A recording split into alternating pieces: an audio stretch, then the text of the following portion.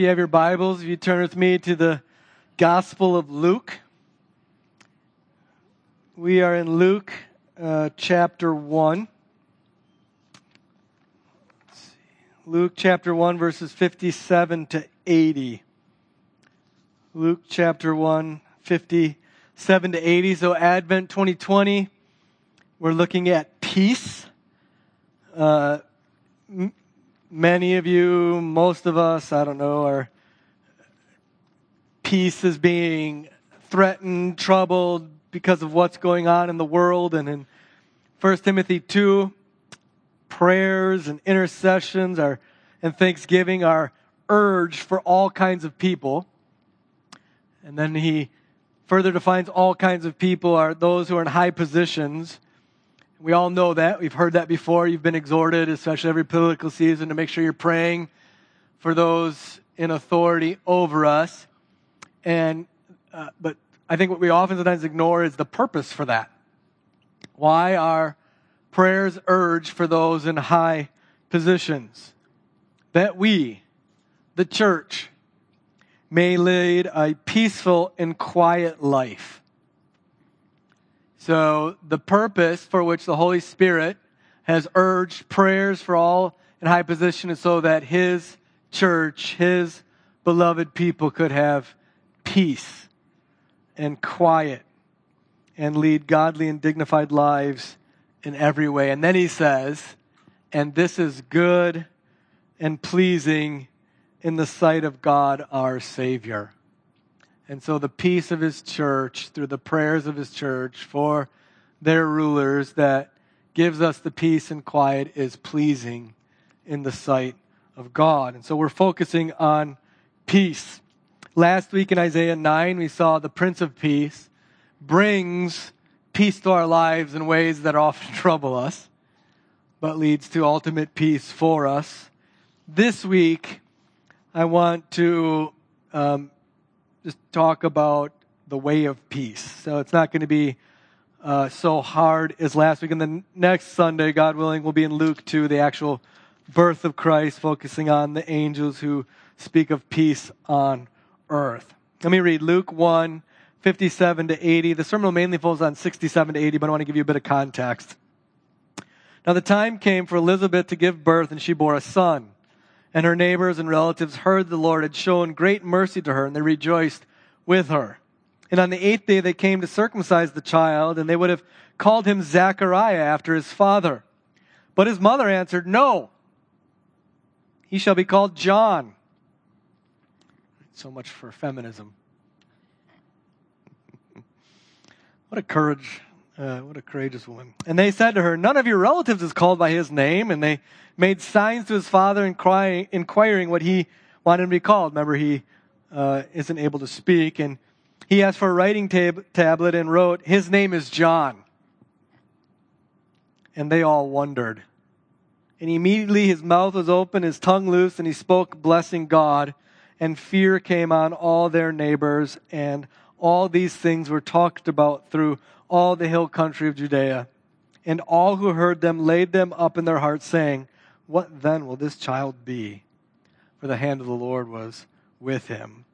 And his father Zechariah was filled with the Holy Spirit and prophesied, saying, "Blessed be the Lord God of Israel, for he has visited and redeemed his people and has raised up a horn of salvation for us in the house of his servant David, as he spoke by the mouth of his holy prophets from of old, that we should be saved from our enemies and from the hand of all who hate us, to show the mercy promised to our fathers and to remember his holy covenant, the oath that he swore to our father Abraham, to grant us that we, being delivered from the hand of our enemies, might serve him without fear, in holiness and righteousness before him all our days.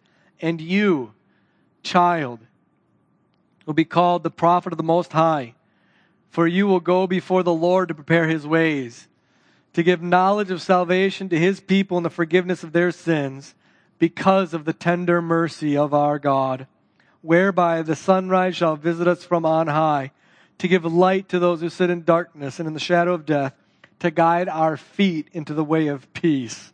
And the child grew and became strong in spirit, and he was in the wilderness until the day of his public appearance to Israel. Let's pray. God, remember us. We're your servants. You have made us hope in your Son. And yet often we have affliction. And so, God, teach us in our afflictions of your promises that give us life. We do not turn away from your word. We want to think on your rules of old and take comfort in them. Help us to have indignation at those who forsake your law. And so, God, bless us now. May your blessings fall on us that we may keep your precepts. In Jesus' name, amen. So last week I asked when the first promise of the Son of God was given in the Bible, and the kids rightly answered that was given to Adam and Eve. Little tougher question for the kids. When was the first time the birth of John the Baptist was promised? Any kid get that one? Huh? I think you're all so smart. Any kid? Anybody? No? Oh, I gotcha. Any older kid? Any adult? All right. What do you got? Yes, sir. Isaiah. Way to go, Ethan. All right. So, Isaiah, 700 years before John the Baptist was born, Isaiah 43, a voice cries in the wilderness, prepare the way of the Lord. Then in Malachi, about 400 years, behold, I send my messenger, and he will prepare the way before me, and the Lord whom you seek shall come to his temple. The messenger of the covenant in whom you delight, behold, he is coming, says the Lord of hosts. So this day had been awaited for several hundred years, and it's here. John the Baptist's birth was miraculous. Jesus' birth is unlike all others. He was born of a virgin. John the Baptist wasn't as incredible as Jesus, but it was still miraculous. In chapter 1, verse 7, it's noted that Elizabeth was barren, and they were advanced in years. Isn't that a kindly way to say old? She's beyond able to have children, and she was never able to have children. The angel Gabriel, we see in 1:19, the angel's name is revealed, appears to Zechariah. He was in the temple serving, and he sees a vision of this angel and hears that he will have a son, and that he shall name his name John. And in verse 16, and he will turn many of the children of Israel to the Lord their God. Wouldn't that be a good thing for your children to have as their future, to turn many to the Lord? Well, as we've noted, Zechariah doubts. Gabriel silences him for 9 months. He's not able to speak. We see that in verse 20. Now, in verse 20, he's silent. There's promised to have a son. Can I learn a quick lesson here? Sometimes you ask questions or we have this debate in our minds. Okay, so God has said this thing will be. So we know that God is sovereign, right? Whatever he promises will come true. And so we don't have to do anything, right? Zechariah and Elizabeth didn't have to do anything because he promised the son, so it's just going to happen, right? Doesn't matter what they do. The promise is just going to come because God promised it, right? So sometimes we do this. We want to set in opposition God's sovereignty to our activity. No, Zechariah and Elizabeth had to do what normal couples have to do to have children. Because they had faith in God's promise. And so God promises don't remove our responsibility, our activity. They encourage it. You don't set up in opposition God's sovereignty, God's promises to our activity. No, God's promises, God's sovereignty should encourage our activity. So, in 1 Timothy 2, it says that we should pray, again, for all in high positions that we can have peace. There's our activity connected to a peace, a promise of peace. And so that should encourage your activity. God is sovereign. He wants the peace of his church. And so we pray. So there's a little lesson there. The normal way that God answers your prayers is by you praying and then getting to work. So pray and then get to work. That's Zachariah and Elizabeth do. So, Zachariah and Elizabeth have faith, and they are granted a son.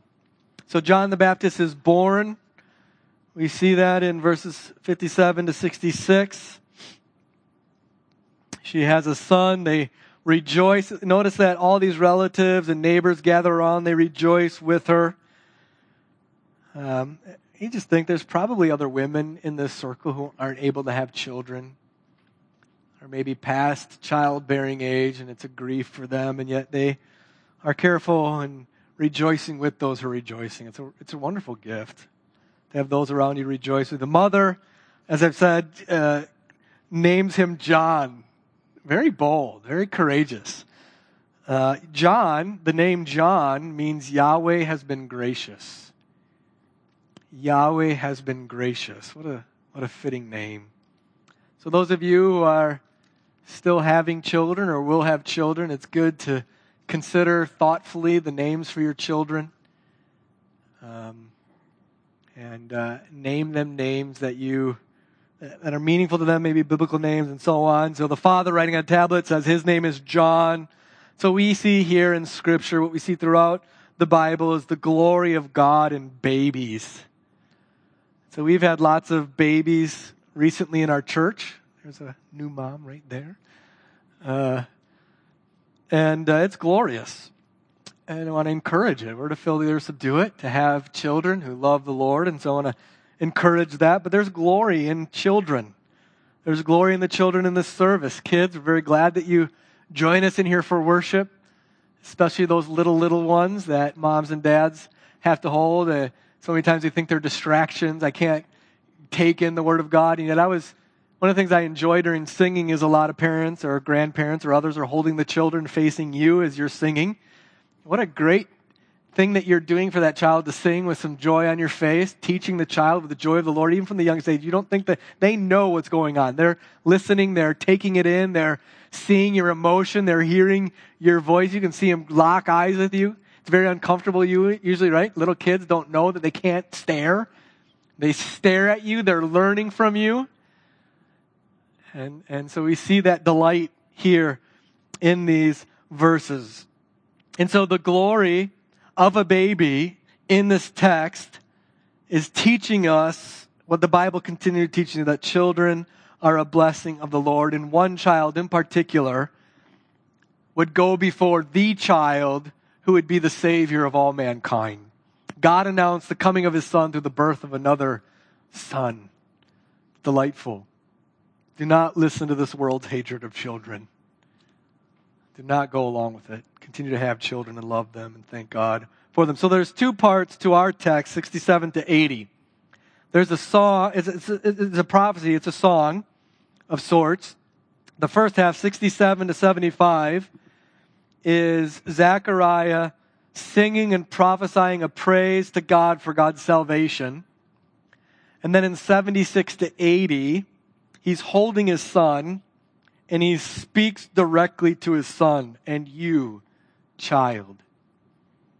And he prophesies his son's role in the coming Savior's salvation. So that's what I'm going to do. Let's just take it in two parts. But first, the birth of Jesus is spectacular. It's phenomenal.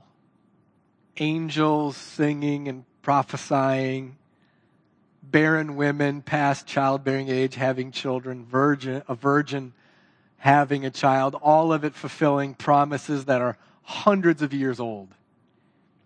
You believe that? This is the sum of our salvation. This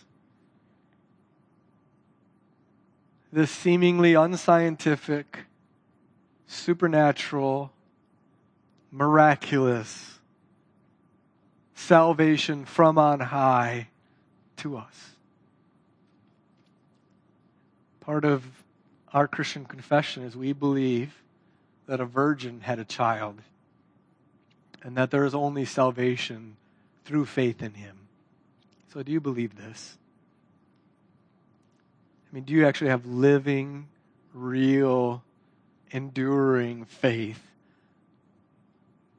that the one that John the Baptist came to prepare the way for, Jesus Christ, born of a virgin, is the only salvation from God for you to save you from hell, to have eternity with him. And so, kids, do you believe this? Kids, do you believe this? Because you know you're born apart from this. You're not born with faith latent inside of you for this. This is something you yourself have to grab hold of. And if you don't, you will perish eternally. You will.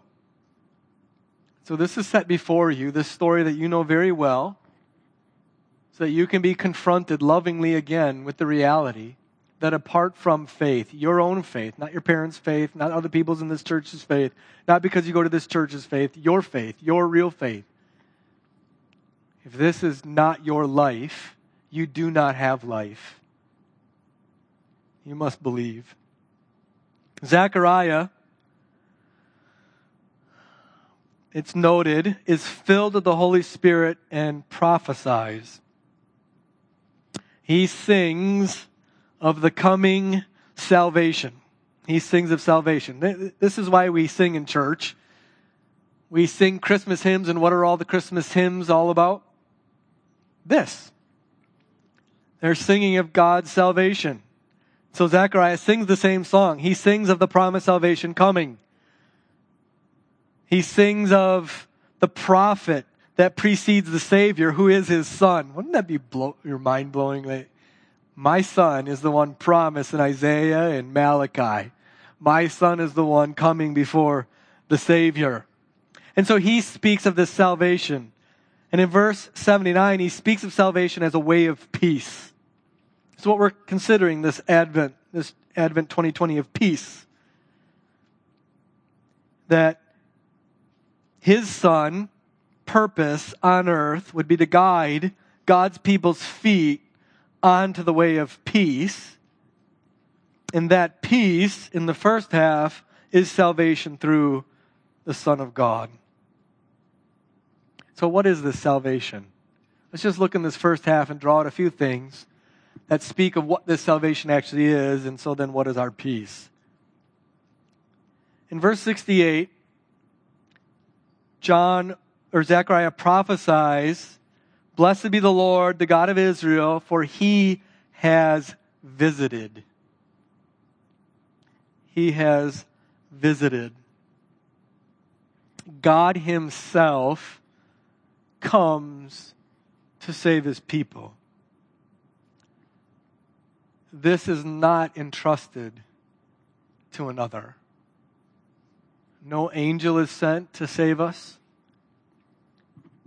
No other mortal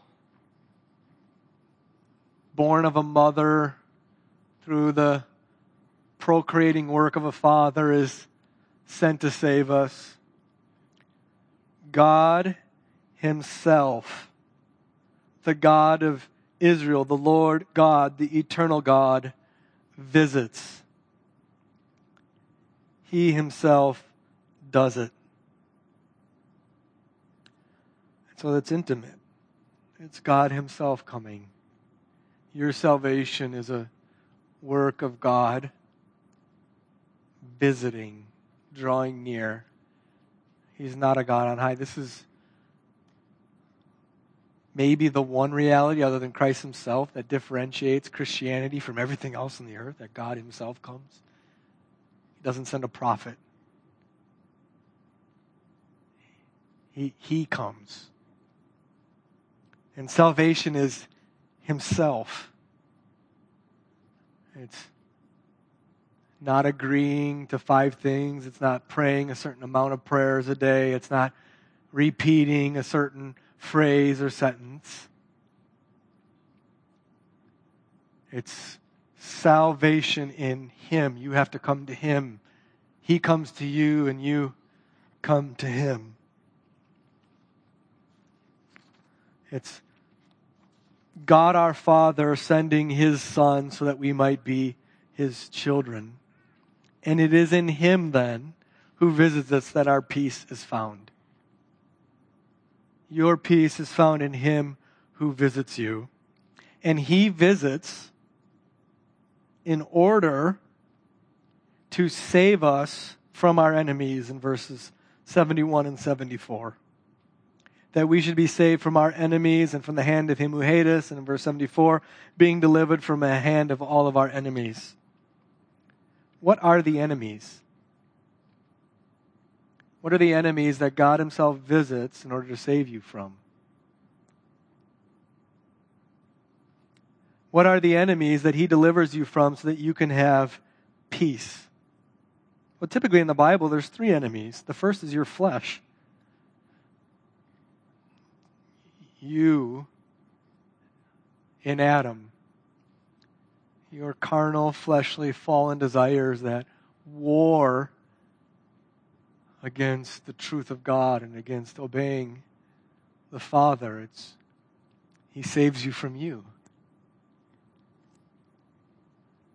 Romans 1, it's by God's Spirit that we put to death our fleshly desires. So that's the first enemy. When Christ died, he took you down with him.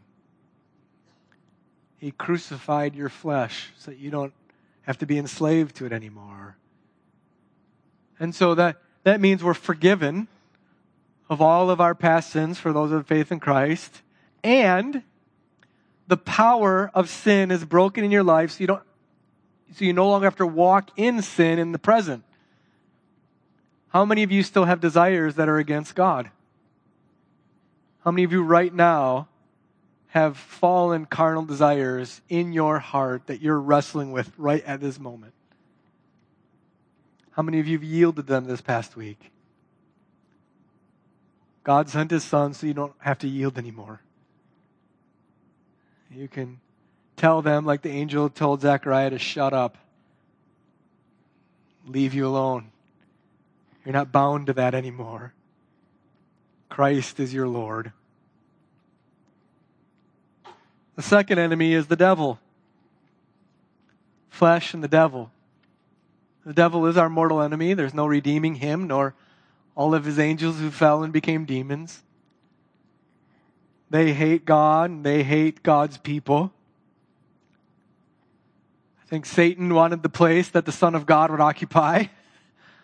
Satan wanted the place that we would occupy. And so he hates you. He prowls around like a lion waiting to devour and destroy you. He hates your children. He hates the church. He is the enemy. And when Christ died and rose, we read in Colossians that the devil was put to open shame. The devil has been stoned. Jesus said that he came to free the captives of the strong man, but he can't free them until the strong man is bound. He's bound. He's in chains. And in the book of Revelation, we read that he will finally, once and for all, at the coming of the Son again, be destroyed forever. The devil has been destroyed. And then lastly, the world. The 3 enemies in the Bible are your flesh, the devil, and the world. The world typically isn't just the physical creation in the Bible. It's those who have arrayed in opposition to God and to his people. St. Augustine wrote a book, The City of God and the City of Earth. There's this, not 2 kingdoms necessarily in the world, but there are those, the church, who love God and are learning to live for his purposes. And there are those who love themselves, who love their own way, who do as their own wicked hearts desire, and they hate God. This world is passing away. It will be remade, and Christ's people, those who love him, those who turn to him for their salvation, will inherit this world and live for him forever. And so he has destroyed those enemies. It's done. It's finished. To what purpose? To what purpose has God visited you and saved you from these enemies, the flesh, the devil in this world. For what purpose? Just so you can go and live however you want to live? No, we serve him. See in verse 74 that we might serve him without fear, in holiness and righteousness before him all of our days. The purpose for which God sent his Son in the world, to deliver you from your flesh, the devil in the world, is so that you can serve the Lord with fear and holiness and righteousness all of your days. This is for what you were created. God made you in his image so that you could serve him. That's what your existence is for. That's why you have a body with a soul created for this singular purpose. This is that which gives you meaning. This is why the world is so meaningless. Because there is no thought to this. There is no longer any knowledge of this. This world is all that you see. There's no God. There's no meaning. We're just the result of years of evolutionary process. And at the end, the lights just go out and there's nothing. And so live for yourself. Serve yourself. The only truth that is really true is what's true for you and what you feel. And at no time in the world has there ever been any more meaninglessness, hopelessness.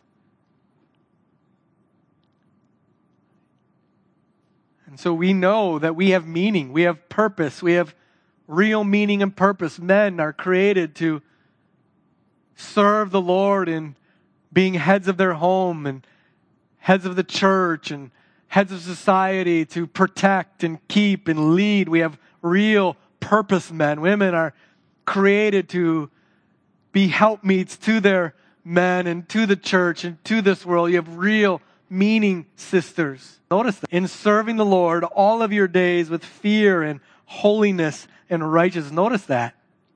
You don't get to determine in of yourself what your service looks like. God determines in his word what is holy and righteous. And you are freed by God to serve him like that. That's actually freedom. To serve the Lord holy and pure and righteously, that is actually freedom. How many of you in your life have lived to your own ways and finally woke up to the slavery that you were in? You thought you were living freely, and you woke up one day and finally realized, I am just a slave to my own carnal desires, and they do not satisfy. They only lead to death, and I finally realize it. Freedom is in verse 74, serving the Lord, for which you were created, with fear and holiness and righteousness all your days. And all your days don't end when you end here on earth. All of your days go on for all of eternity. And what will you do in all of eternity? Serve the Lord. Enjoy delighting in doing whatever he has created you to do. And it's not going to be singing on a cloud with a harp singing. Some of you may be swinging a hammer in eternity and liking it.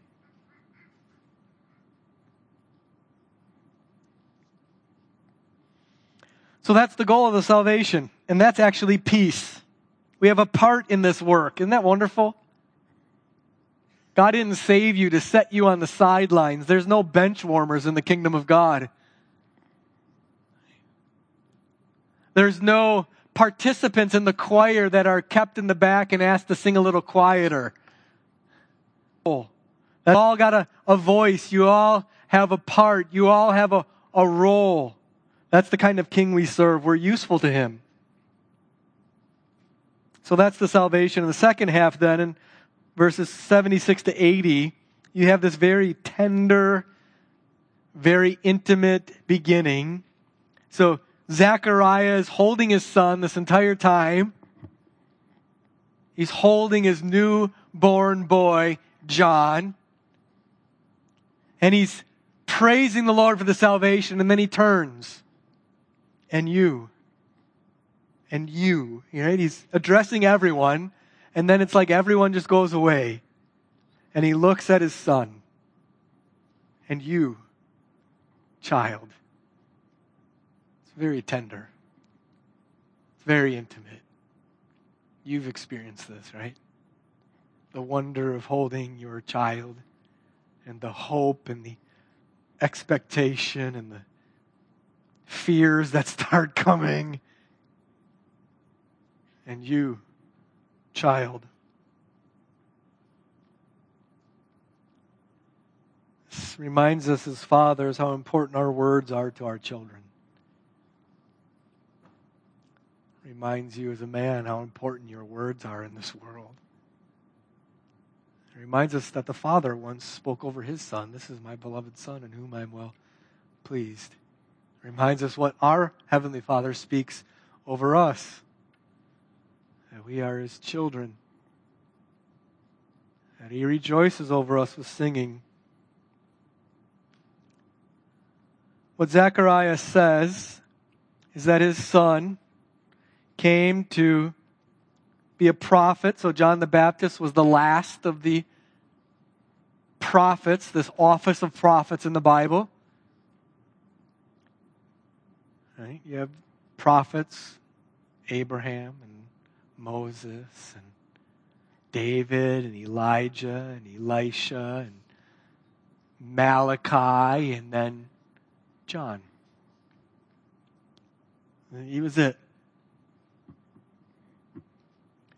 And prophets were always declaring that God's people are in darkness.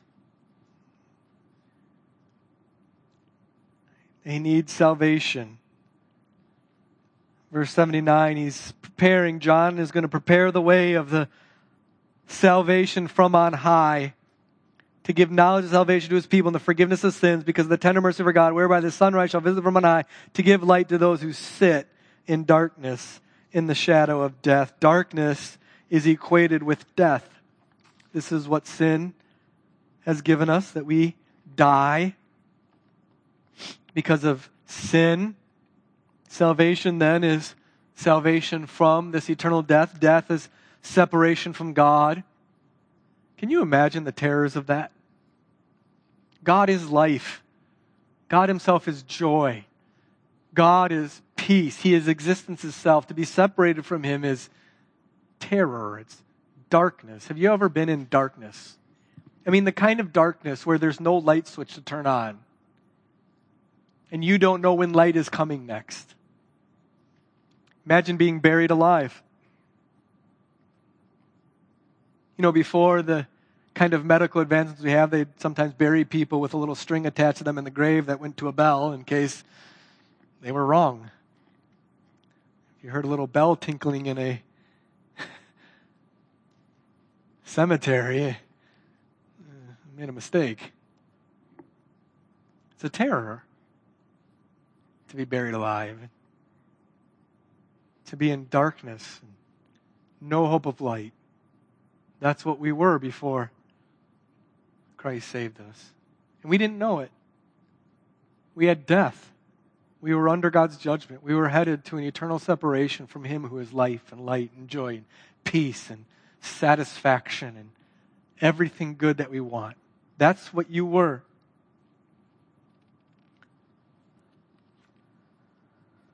And we were sitting there. Prophets don't waste words. And there we sit in darkness. We were satisfied there. It was our dwelling place. It was our home. But he came as a sunrise. He came to give light. It's not something we could do for ourselves. It's not something we want to do for ourselves. We love our sin.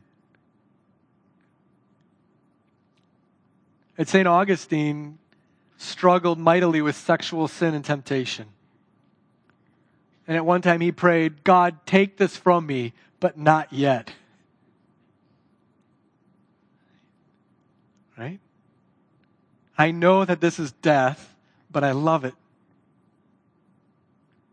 I know that this is hell, but I need it. Take it from me. I don't want death, but I still want it.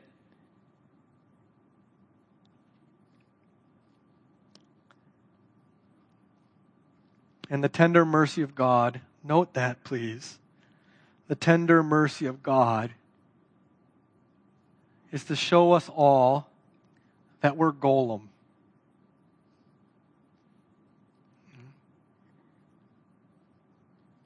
It's to awaken you to the terrors of you and to rip out of your hand to a heart your precious sin and to implant in you a heart that loves Him. That's the tender mercy of God, that He forgives all of your sins. It's tender, it's not harsh, it's not law, it's not demanding, it's not mean, it's not lying, it's not deceiving, it's caring, it's kind, it's strong, it's mercy, it's pity, it's care. That's Christ. The tender mercy of God is Christ. That's it. We're on death row.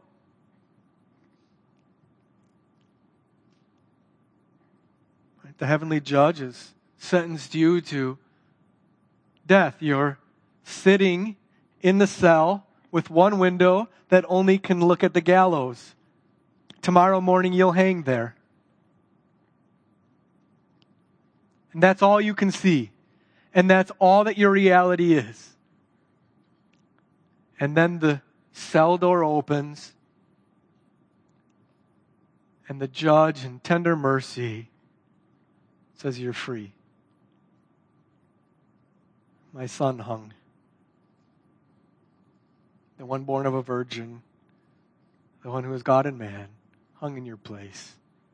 You're free. That's Christmas. That's peace. And notice what Zechariah did. Zechariah serves as a reminder. 9 months he was silenced. How many years had it been before Zechariah that God had refused to speak to His people?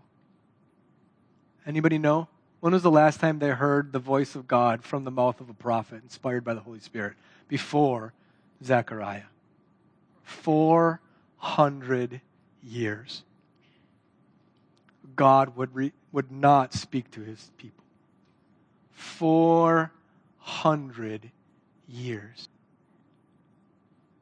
And then He spoke. And what did Zechariah do? He praised God. Blessed be the Lord, the God of Israel, for He has visited and redeemed His people. He blessed them. He spoke of Christ. Bless the Lord, O my soul, all that is within me. Praise His holy name. My son, my child, know this path of peace. God has visited. He is the Most High God, and He has come down to save us. He is our peace. Peace from death, peace from hell, peace from your flesh, peace from this world, peace with others. God present with us. He has not left us. We no longer will ever suffer 400 years or 9 months of silence from God because His Son has come. Because the Spirit has come. Because we are being remade in His image. So let's use our voices to bless the Lord. Let's use our voices to guide others onto the path of His eternal peace. Because God has given us light. We once sat in darkness. We now have Him. Let's pray. So, Father, help us to, though we know this truth, though we've heard it before, grant us wonder, faith, joy, to receive the news again of your peace and how you've accomplished it, that we may no longer walk in darkness, that we may no longer walk in our flesh, that you would, by your Spirit, put to death the misdeeds of the body, that we may no longer fear the devil, listen to his temptations and lies, that we may no longer live for this world, which is passing away, but for you. We may serve you with fear and in holiness and righteousness, which is true freedom. And so guide our feet onto the paths of peace in your Son all the more. And now, oh God, free our lips to sing your praise. In His name, amen.